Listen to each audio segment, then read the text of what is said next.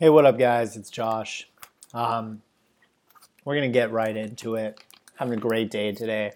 On a roll.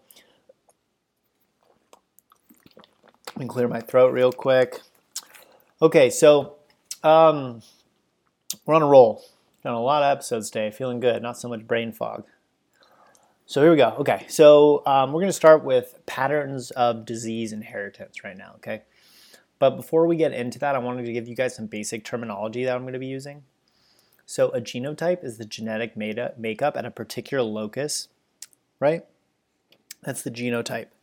Now this particular makeup of gene, right, at that specific locus of DNA can result in a phenotype, which is the observable expression of that genotype, okay? Alleles are alternative variants of a gene, right? So like this gene can have genotype A and genotype B, right? And those are alleles A and B, okay? They're just variants, but the same gene, okay? So a heterozygote has two different alleles of a gene, right? So a person will have basically from chromosome from dad, he'll have allele A, and then on chromosome from mom, he's going to have allele B, right? So he's AB, has two different ones, therefore he's a heterozygote. But a homozygote is going to get A from mom and dad, so he's going to have alleles A, he's going to be a homozygote, okay? So when you're amorphic, another thing is when you have a complete loss of protein function due to mutations, that's called amorphic. Hypomorphic is when you have reduced protein function, right, caused by mutations, right? You either have reduced protein function or decreased levels of them.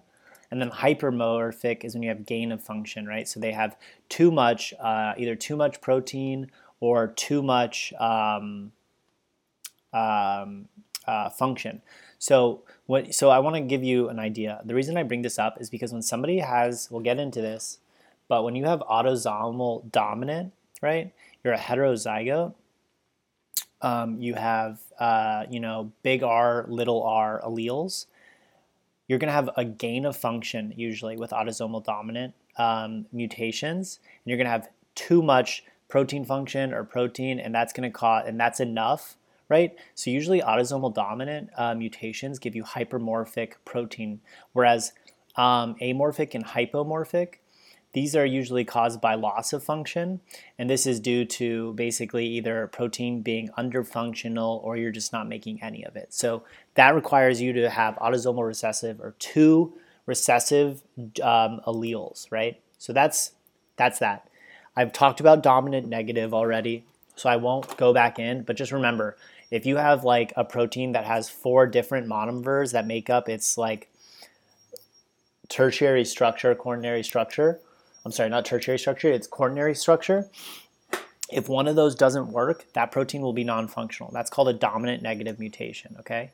So heterogeneity, right? The locus, this is the same phenotype occurs for mutations at 2 or more different loci, but allelic, so that's locus heterogeneity, right? We talked about that, locus heterogeneity. That's when you can have like the same disease state, but from different mutations, okay? But you can have allelic heterogeneity as well, which is when you have the same disease state, but it occurs from multiple different mutations at the same loci. So let's say you have like one locus of a gene, and when there's a mutation at like the beginning of that locus, you get a specific disease phenotype. But if you have a mutation towards the end of that locus, you're still going to get the same disease phenotype. So it doesn't require you to change your locus. So locus heterogeneity, right? That's when you have basically along a DNA strand, you can have different mutations at different gene locuses, but it results in the same type of phenotype. Whereas allelic heterogeneity is when you have different mutations along this one gene, but it results in the same phenotype. Okay, we're doing good. I think things are making sense. So mosaicism, this is what I was trying to describe with the mitochondrial DNA in the previous episode. But you can have germline mosaicism. You can also have somatic mosaicism, right? So somatic mosaicism is when you have genetically different cell lines present in somatic cells, right? So like Somatic cells are the cells that are not in your sperm or your ovum. These are everything else. And basically, at some point, you had a mutation right before a cell underwent mitosis, right? Resulting in like different genetic traits between those two cell lines, okay? Or between those two basically somatic cells, okay? But a germline mutation happens during, can happen during, what do you call it? Meiosis, right? And that one is when you have basically these sperms or ovum will, despite undergoing the same, having the same genes originally, a mutation occurs during that process, giving them a different genetic makeup, okay? We've talked about pleiotropy. This is when multiple organs are affected by the effects of a single mutation. We've talked about variable expressivity, which is when the effects of the same genetic variation range from mild to severe, right? You can have the same genotype, but different phenotypes, okay? We've talked about penetrance and how like sometimes you can have a disease like neurofibromatosis where like somebody can have really, really high levels of these neurofibromas or really low levels, but they'll have the same genetic traits. So I want to get into it now, okay? We've done a quick rehash of like important stuff to know. Let's talk about dominant alleles. So a dominant allele is when one phenotype is apparent, right? Because of basically the dominant allele of that chromosome, okay? So when one trait is apparent, when only one chromosome carries a mutant allele, right? Recessive alleles will not display their phenotype unless both chromosomes have that mutation, okay? So if mom and dad, whoever gives you the dominant allele is going to display that phenotype, whereas the recessive allele is not going to be displayed. The phenotype of the recessive allele is not going to be displayed. Okay, let's get into it. We're finally there. I tried to blast through that for you. We're going to be getting into pedigrees and modes of inheritance, okay? So you need to understand what a pedigree is. Circles are females, squares are men. I like to remember that all men are squares, however you want to do that. But anyways, so the men are squares, the females are circles, and people with diseases are usually indicated via being like colored in, okay? Diseases are diseased patients that have died are going to be colored in with a cross through them. People who have died but don't know that don't have the disease will have a cross through them as well. So a cross through them means deceased. But you have to remember, somebody can die before showing a phenotype, right? They can die before showing disease. So that's not always, you gotta remember that. The other thing I want to say is I should go back and say this: people who are colored in, like, are homozygous, whereas people who are only half shaded are going to be heterozygous, right? So I'm sorry for saying that earlier, but that's just the way that I like to think about things, is they either have the full disease state or the half disease state, right? But that's not how you should think about it. You should think about it as based on alleles, right? So people who are not carried, who are not colored in, do not have the allele of interest. And the people who are colored in are homozygous for the allele of interest, and then people who are half shaded are heterozygous for the allele of interest, okay?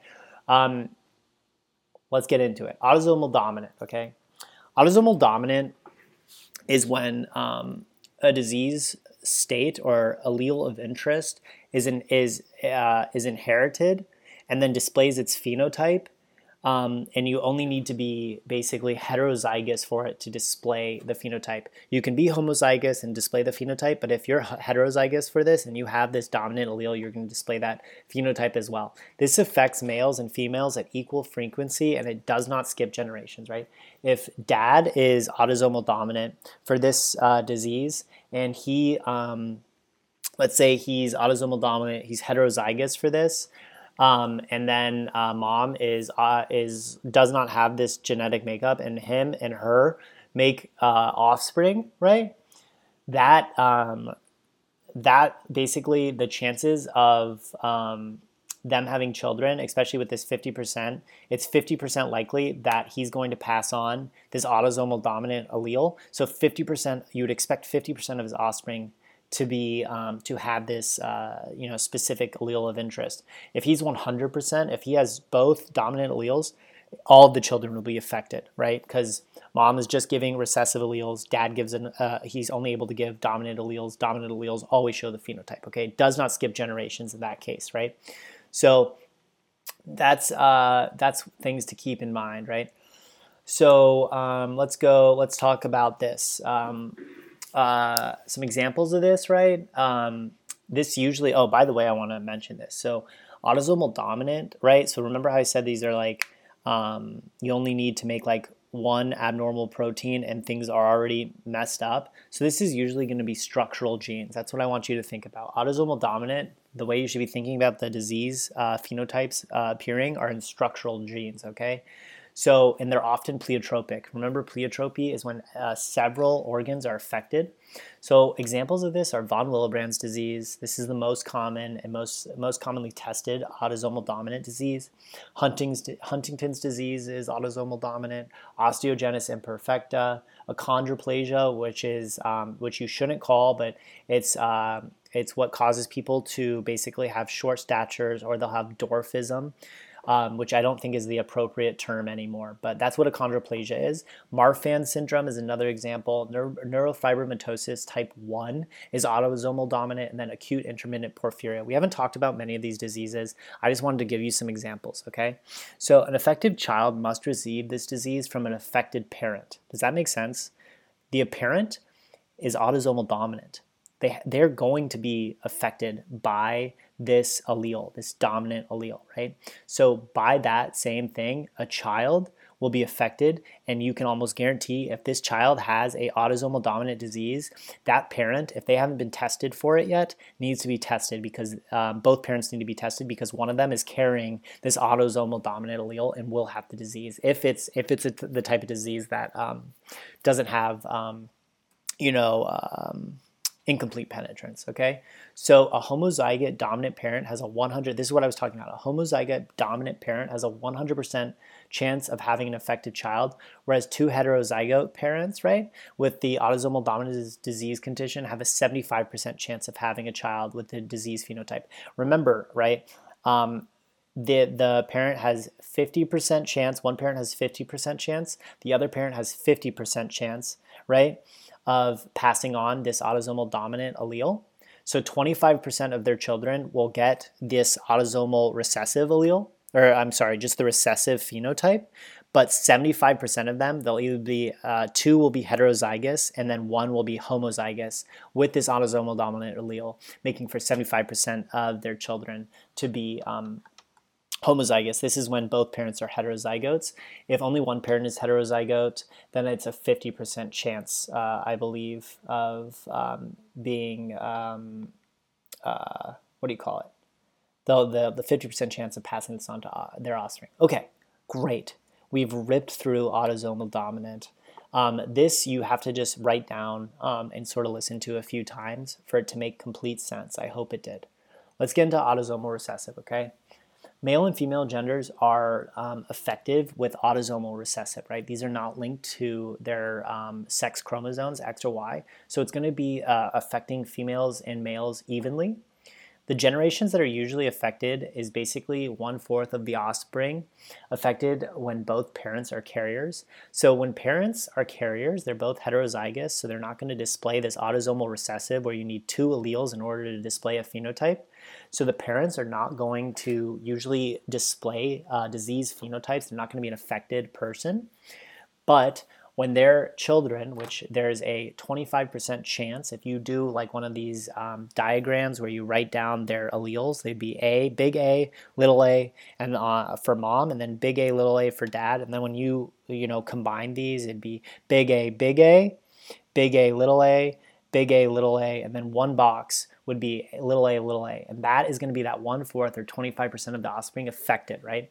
So half of the offspring are carriers when both parents are carriers, okay? So they're carriers, right? Remember how I was saying they are big A, little a? That means they're heterozygous and they're carriers, and they're not going to be affected by this phenotype because they still have like the big A, the healthy allele and the healthy protein, but they have a chance of basically passing this off to their offspring, and it'll usually appear basically one generation past the line. Okay, and this is the unfortunate thing. The unfortunate thing about autosomal recessive diseases is they usually reappear if there's consanguinity, and consanguinity is when you have like incest. Incest is like, you don't have to have incest. It can be between cousins. It doesn't have to necessarily be between siblings, but it's when you have like the same family procreating with each other. Okay. This is usually, and you remember with autosomal dominant, you're going to have like a lot of structural genes, like achondroplasia, you're dealing with collagen, osteogenesis imperfecta, dealing with collagen. These are all autosomal dominant diseases. With autosomal recessive diseases, you have to basically lose complete function, and then it won't work anymore. And that's something like where enzymes, right? If you're making a little bit of an enzyme, you're still going to show. And that's why, if you have big A, little a, that big A is going to be making enough enzyme that you're not going to display the disease phenotype. But the moment you're not making any enzyme anymore, you have little a, right? You're going to have this disease phenotype. So it makes sense that like defects in enzymes are the big one here, okay? So usually the presenting time for these are like right away. You're not making any disease. There's no time for this to like, for you to like sort of be okay, right? Like a lot of autosomal dominant ones, these present in like puberty or later, whereas autosomal recessive like will present like at birth or in early childhood, okay? So these are going to be like super severe. Like I said, they're presenting way earlier, and they're increased with chances of what I mentioned was consanguinity, which is like interfamily procreation. Okay, so some examples of this are going to be like your classic and most tested one is going to be cystic fibrosis, which is a deficiency in the chloride channel transport protein. Basically is like important for like you to bring chloride into cells and like and also push chloride out into cells. And like what happens in cystic fibrosis is you don't have enough of this like enzymatic protein transporter. So what happens is like you end up like not pushing enough chlorine out into your like lungs, which will draw water out. So you end up getting this like really thick mucus buildup in your lungs. You end up getting like large clusters of like bacteria because of it, because you just are literally, it's too thick to clear. And that's what ends up causing like all this lung disease and issues. You also get inborn errors of metabolism.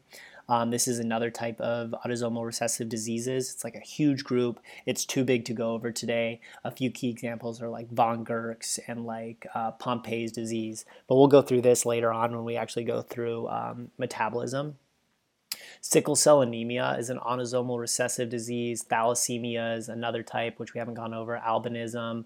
There's autosomal recessive polycystic kidney disease. We'll talk about that later on when we're going through renal, and then hemochromatosis. So these are some examples of autosomal recessive. It's not a complete list, but it's just important for you to understand. So when you're doing hopefully you understand autosomal dominant. Hopefully you understand autosomal recessive now.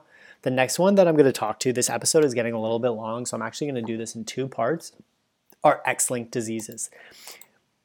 And basically the non-autosomal modes of inheritance, okay? This is where stuff can get sort of tricky. So I'm going to save this for our next episode. Our next episode, we're going to continue with modes of inheritance. We're going to talk about X-linked recessive, dominant, X-linked dominant, and mitochondrial inheritance. We'll see you there. You're killing it. You're doing great. I'm so proud of you. Keep it up.